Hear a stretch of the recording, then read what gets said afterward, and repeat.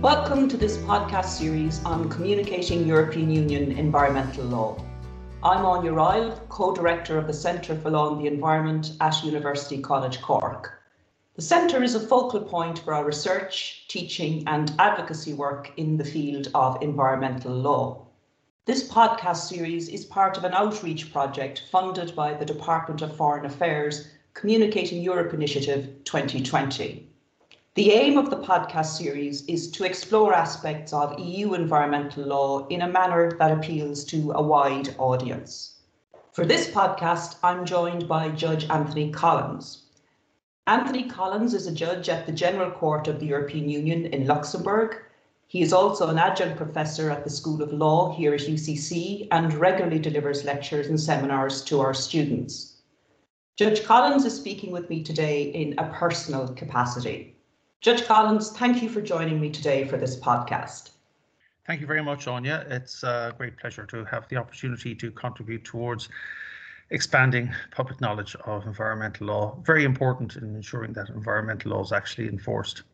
Yes, indeed. And I suppose to start us off, can you tell me about your career to date? Prior to your appointment to judicial office, you were, of course, a senior counsel in the Law Library in Dublin, practicing in the field of public law, including European Union law. That's so.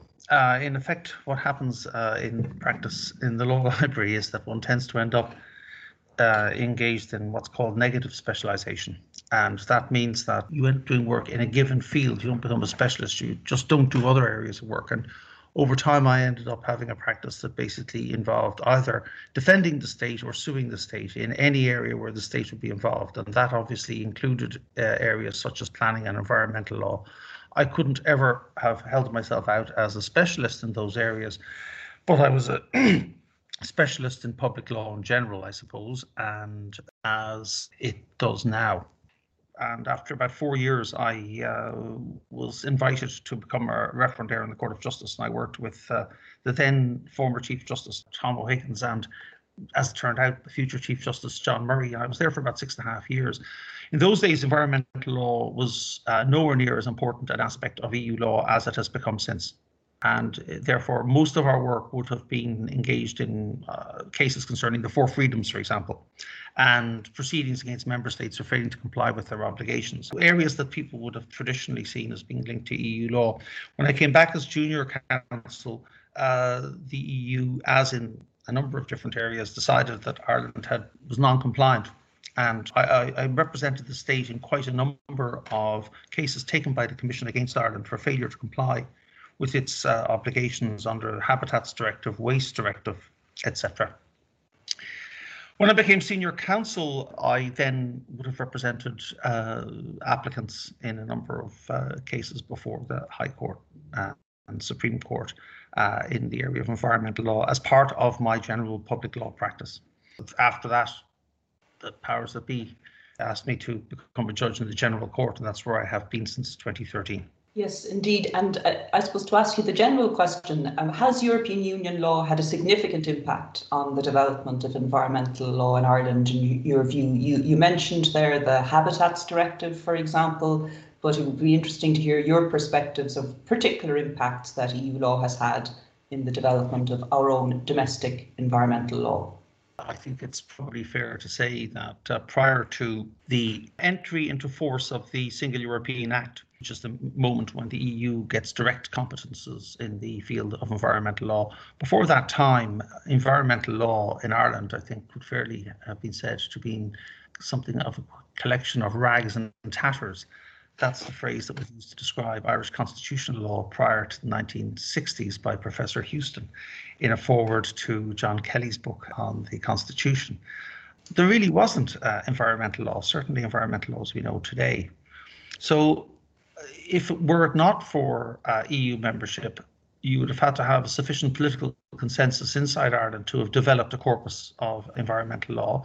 And it's not clear from the type of approach that Ireland adopted towards EU law and the implementation of EU law that there was a sufficient political consensus in the country to enact and certainly not to enforce environmental legislation. So in many ways, EU law is the backbone of environmental law in Ireland, if I can put it that way. I can only pick a number of examples that are very clear. For instance, if you take case C49401, Commission versus Ireland, I mean, this is a case which effectively developed out of a series of complaints around the country made by activists, and sometimes people who weren't activists, sometimes people just had a grudge against what their neighbours were doing.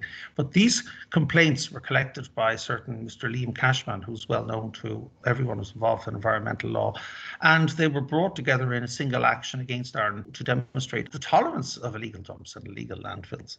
And of course, it's a matter of public record. I represented the Status Junior Counsel. Peter Charlton led me in the case, and part of our defence was to say that, of course, there was evidence here of individual breaches, and we attempted to answer the charges against the state in relation to these individual breaches. But that was to no avail, because what the Commission wanted to prove, and ultimately succeeded in convincing the court, that environmental law, that the Waste Directive was being systemically breached in Ireland, and that the Irish system simply wasn't enforcing or upholding the Waste Directive in any meaningful way whatsoever. Another example that can be given was the saga of the septic tanks. C18808 was an action taken against Ireland, because we know the definition of waste is material that is effectively thrown away or is no longer used. It may have a use, but it is when you discard that gives you waste. And Ireland didn't implement the Waste Directive insofar as it applied to septic tanks.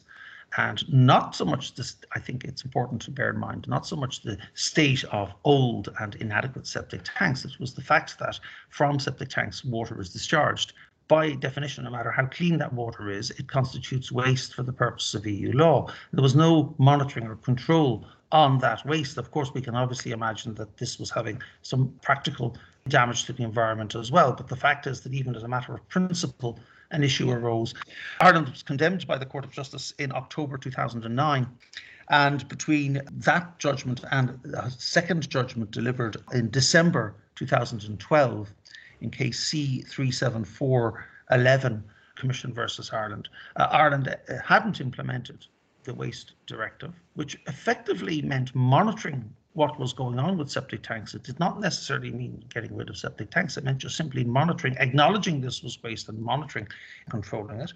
Ireland was then subjected to a fine, and there was a €12,000 a day daily fine until the directive had been properly transposed. But at the end of the day, this was a failure to transpose the Waste Directive in a very important particular, when you look at the entire country, for over 19 years. The list is legion. The Derry Bryan saga began with a judgment of the Court of Justice. Obviously, it began beforehand in case C215 of 2006.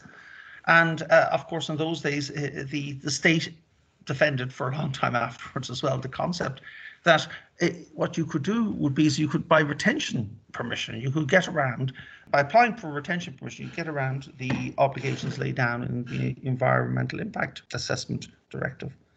And again, it wasn't something that the state let go. The state defended this position for a number of years afterwards, until finally it was forced in subsequent judgment, which I think was delivered in December 2012 as well. Fines were imposed in Ireland, and it was only at that stage that Ireland complied with its obligations. Ireland was condemned in C67 of 99 for failure to communicate a list of sites in the Habitats Directive. What that meant was Ireland wasn't implementing the Habitats Directive concerning the level of nitrates in water, the level of phosphates in water, the failure to have a proper system of urban waste water treatment. So the lists of non-compliance by Ireland of its environmental law obligations at EU law is simply it's incredibly long, and the lesson seemed certainly to be that unless and until the Commission went to the second stage of the enforcement procedure before the European courts, and Ireland was subject to a fine, it was only at that stage that the law was being taken seriously by the state. It must be borne in mind, by the state and state agencies. And I think it's fair to say, I don't think I'm letting any secrets out of the bag here, that there would have been a certain reluctance, I think, towards the idea of even applying some of these rules. on the part of the state, which is fairly evident from the defences that were put forward, but an astonishing reluctance to comply with rules which the state had signed up to, because there's no record, at least to the best of my knowledge, of the state ever voting against the adoption of any of these directives. I think the state willingly went along with all of them, and yet when it came to implementing and applying them, dragged its heels. And I think what's very important as well was that the existence of this EU law framework gave rise to the creation of networks of activists in the state who were prepared to, in effect, act as private law enforcers, often at considerable risk to their own financial safety, by making complaints in the first place to the Commission. And in that regard, the Commission has to be credited with having not only accepted those complaints, but having been prepared to act on those complaints by way of infringement proceedings, as we can see oftentimes quite successfully from the Commission's point of view.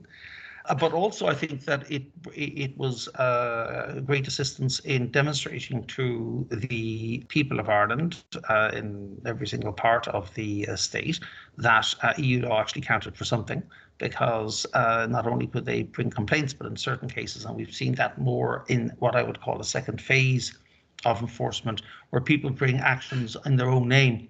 There are obviously some people who are well known for doing this, but on the other hand, there are also many other groups or private individuals whose names have not been recorded in history in quite the same way, who have contributed towards the enforcement of environmental law in Ireland through actions they've taken themselves.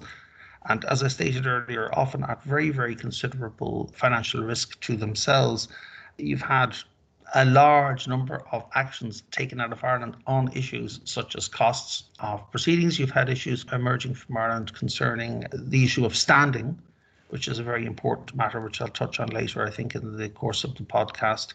And then also a number of issues have been arisen, substantive issues in EU environmental law, if I can put it that way, have arisen out of references for preliminary ruling from the Irish courts to Luxembourg, which have allowed Luxembourg then to give answers that have some practical application in the legal orders of the member states. By any standards, that has provided us with an incredibly rich account of developments over a very significant period of time, and demonstrating, I think, in a very compelling way just how impactful EU environmental law has been, whether it's across waste, habitats, standing, costs. As you say, there's a legion list of issues where EU law has made a very significant difference. And I suppose moving on, can you tell us a little, Judge Collins, about your current role at the Court of Justice of the European Union? Well, at present, I'm Judge of the General Court. Until 1988, all the jurisdiction that we have in our court was jurisdiction exercised by the Court of Justice. In 1988, the member states decided that two particular areas of law, competition law and staff cases, should be hived off to another court. And the reason for this simply was because they were taking up too much of the Court of Justice's time. And they were hived off to this other court, and the other court would the right of appeal against the decisions of that court. Of course, in those days, this is hard to believe now, but in those days there were 12 judges in the General Court. There were 12 member states. And over time, this court has expanded in line with the enlargement of the EU, such that it now has not only 27 judges, but as a result of decisions made, it's expanded in size, in fact, to, in theory, 54, although there are only 49 judges actually in office at the moment. The function of the General Court is, in effect, at the moment, to deal with all direct actions taken by private individuals against decisions made by the European institutions. So we are basically a first instance administrative law / judicial review court. That's how it would be regarded as if you look at it structurally. What is important in that context, I think, is the question is how do you access that court? And that gives rise to a number of different questions. When the EU was established, I suppose not the EU, the European Economic Community was established, the rules concerning admissibility of actions were extremely strict.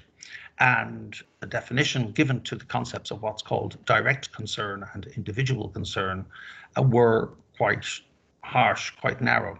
And in effect, it amounted to a structure under which you only had standing to challenge decisions that had a direct and individual effect on your circumstances. So if a decision is addressed to you, there is no difficulty.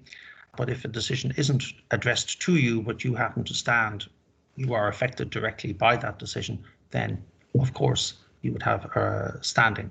But there was no concept of actio popularis or no concept of challenging legislative acts.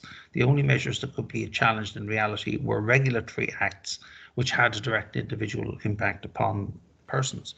Now, despite the fact that a lot has changed since the mid-1950s, the rules on standing remain very, very narrow in the EU courts. And of course, this gives rise to interesting questions which we are teasing out at the moment. I can comment further on this if you wish. Well, I can't, but I'm sure other people would be very interested to know what I have to say, but because the Aarhus Convention Compliance Committee is currently engaging directly with this issue, I will remain silent. Well, I'll let you remain silent, but I'm actually quite happy to make some observations if you wish. I think it's quite interesting what's happening in this regard. It seems as if, personally, I would think that there is no real alternative other than treaty amendment. I think that probably is the only way in which you're going to open up the standing. We in our court, I think it's fair to say, try to have in general as open a standing policy as possible. That's not written down anywhere, but that's what we try to do, I think, in practice. And I think there's evidence of that going back quite a number of years. However, from the point of view of the law as it stands, these efforts tend to be rejected. There was an interesting case recently in which the cities of Paris, Brussels and Madrid brought a direct action to our court, and they challenged, basically what they said was that the Commission had allowed certain standards for emissions in cars to be adopted, and the consequence of the adoption of those standards was to make those vehicles more polluting than the standards those cities wished to adopt for vehicles that circulated within their own areas. And the question was, did they have standing to challenge that decision? And such standing was afforded to the cities in question in those particular cases. But in a subsequent set litigation, which has become more, I think, well known, and the city of Brussels, which has some powers concerning the sale and marketing and use of products affecting plants in the Brussels region, wanted in effect to challenge decisions concerning the permission given by the Commission to allow glyphosate to be used inside the EU. And it brought proceedings saying, we are a state authority, we have to apply these rules. Because we have to apply these rules, we're directly and individually concerned, so we have standing to bring the proceedings. And that action, in fact, has just concluded with the judgment delivered on the 3rd of this month. What's interesting about the action from the point of view of the, I suppose, observer is that it's case C352/19. The General Court dismissed the action as inadmissible. I think that probably was a correct reflection of the state of the law. The case was run on two bases. Basis one was that the EU had not complied with its obligations under the Aarhus Convention. This point has been run before, but what's interesting is to look at the different approaches adopted in the court, because in the court, the classic line was taken that for the EU, the Aarhus Convention, although EU is bound by it, cannot amend EU primary law. That's a matter of constitutional construction. It's dealt with in a few lines. It's a classic position adopted by not only the court in this area, but in all other areas, despite the fact that EU law is a monist system and the EU is bound by international agreements that it enters into. Notwithstanding that, those international agreements can't have the effect of amending EU primary law. And you can see the logic of that because it would be a bit like Ireland adopting a similar position in international law and then saying that the treaties the state has entered into can amend the constitution. Clearly, that wouldn't be a very acceptable position to have. But what was interesting in the Advocate General's opinion, the reason he gave as to why the Aarhus Convention couldn't be relied upon by the city of Brussels was because the Aarhus Convention, in fact, gives rights to citizens, people, individuals, as against the public authorities. And of course, here, the city of Brussels was acting as a public authority. Therefore, it couldn't rely upon standing rights under the the Aarhus Convention. Now, this was an interesting approach adopted by the Advocate General, because the Advocate General himself attempted to construe EU law in a way that would have given the City of Brussels standing to bring the proceedings. But the Court of Justice rejected this on the classic lines. And I think that's where we are at the moment. The Advocate General's opinion, Advocate General Bobek, which was delivered on the 16th of July of this year, excited a lot of comment amongst judges and commentators and so on. But it has, again, if I can put it this way, these attempts have not gone anywhere. And I think it's noteworthy as well that the Court of 5 judges dealt with the case, which means that the court, which is very quick to send cases to a grand chamber of the court, didn't send this case, notwithstanding the position of the Advocate General. So it's clear that we have reached something of an impasse in relation to those matters. Where the Aarhus, I'm aware that there are negotiations between the EU and Aarhus Convention as to how this is to apply. That's a separate matter, but that's where the legal system stands at present. Of course, it has to be said that the strict standing rules do not mean that people do not have access to the court. I think it's very important to point out that in the vast majority of cases, and particularly I would have thought in areas of environmental law, it's not so much the theory of the rules that count, it's their application in practice that counts. And of course, the application in practice of a lot of rules depends on decisions taken by national authorities, which are challenged in the national courts. And out of those challenges, where it is necessary to rule on EU law points and where EU law is doubtful, because there's now so much EU law, a national judge can rule on EU law without referring to the Court of Justice. It's not a big unknown anymore. References only are meant to occur when there are new points of law involved, and many of the points have been dealt with quite adequately under the rules as is. That enforcement, which makes every judge EU judge, that level of enforcement is, in fact, obviously, in most cases, the way to go. The difficulty probably arises where you have increasing involvement of EU in quite specific areas of environmental law or even law in general, where it's clear that the real legal issue is, for example, well, should the Commission have given permission for this product to be put on the market or that product or whatever it happens to be? And there, an argument can be made that it is far more efficient to bring the case directly to the General Court rather than to have to go through the national legal order, because the issue in question is always going to be the same issue. And the issue of application is not really as important as it is when it comes, for example, how do you apply the Habitats Directive to a bog in County Offaly? Or do you have standing to challenge? They're not protecting the habitat of a given animal in relation to some circumstance. That's not suitable subject matter for the General Court, I would have thought, not because the General Court's afraid of taking it on, but simply because our procedures, as I pointed out earlier, we are effectively a first instance judicial review administrative law court.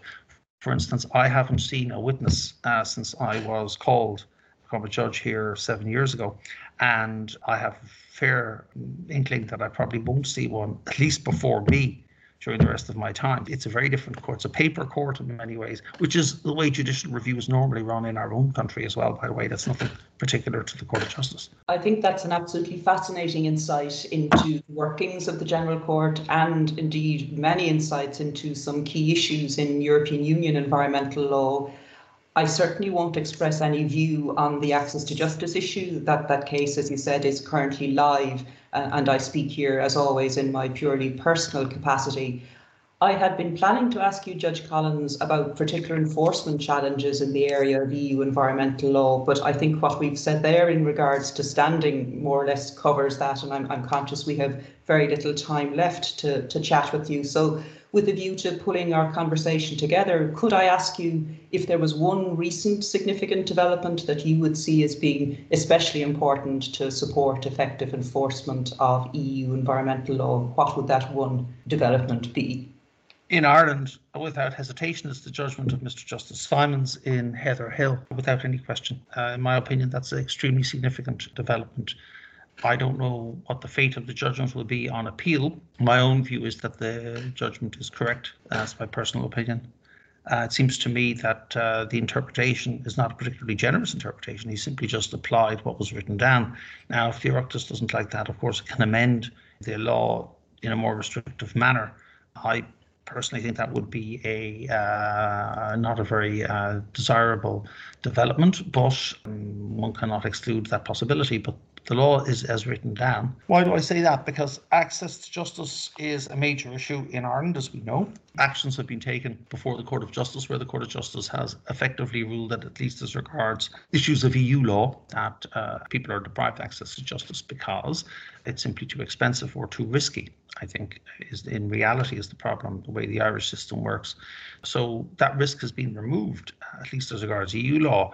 My own view is that when I mean EU law, we're dealing with, if you look at the Heatherhill judgment, where the purpose of the decision is to enforce or to apply EU law, which in my opinion is far more correct position than this argument of people chopping up cases into bits and pieces as to which this is an EU law point, this is not an EU law point, because in fact the reality of the situation is that I think environmental law should not be regarded as EU law but actually as law. And when you look at it in that perspective, then I think you see that in fact it oughtn't to matter whether the point is one that's grounded in an alleged misapplication of a directive or a question of a failure, for example, to properly attend to environmental standards inside the state. It's a corpus of law which should in principle be applied and respected by the relevant authorities. And where private citizens believe that the relevant authorities have failed to implement those rules,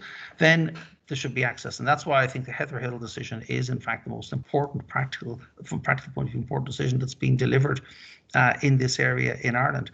And one would hope that perhaps consideration will be given to extending this. It's my personal opinion that there's an argument to be made in favour of a system which to some extent already exists in planning law, but as a general rule when it comes to administrative law in Ireland would be to perhaps raise the standard at the leave stage, but once you obtained leave from a court, that you would be indemnified as for costs as against the state. That might improve access to justice in the area of administrative law. What I mean by raise the standard is not in planning matters. What I mean is raise the standard in general, because the general standard, leave standard, is deliberately low. It's not an accident. It's deliberately low. But if you were to use it more as a screening process, but once it's said, look, you have stateable grounds or whatever it is, well then, even if you lose, you ought not have to pay the state's costs. I think that would be a welcome development. And that is in effect what the outcome of the Heatherhill judgment is. I think Heatherhill is a very interesting choice, and very pleased to see the emphasis, of course, on access to justice, which involves balancing access and the other interests that are at play as well. And again, I express no view, of course, on the merits. But Judge Anthony Collins, thank you so much for joining us today and for sharing those very interesting insights, not only into the law, but also into your work and how you've seen the law evolve over time. Thank you so much.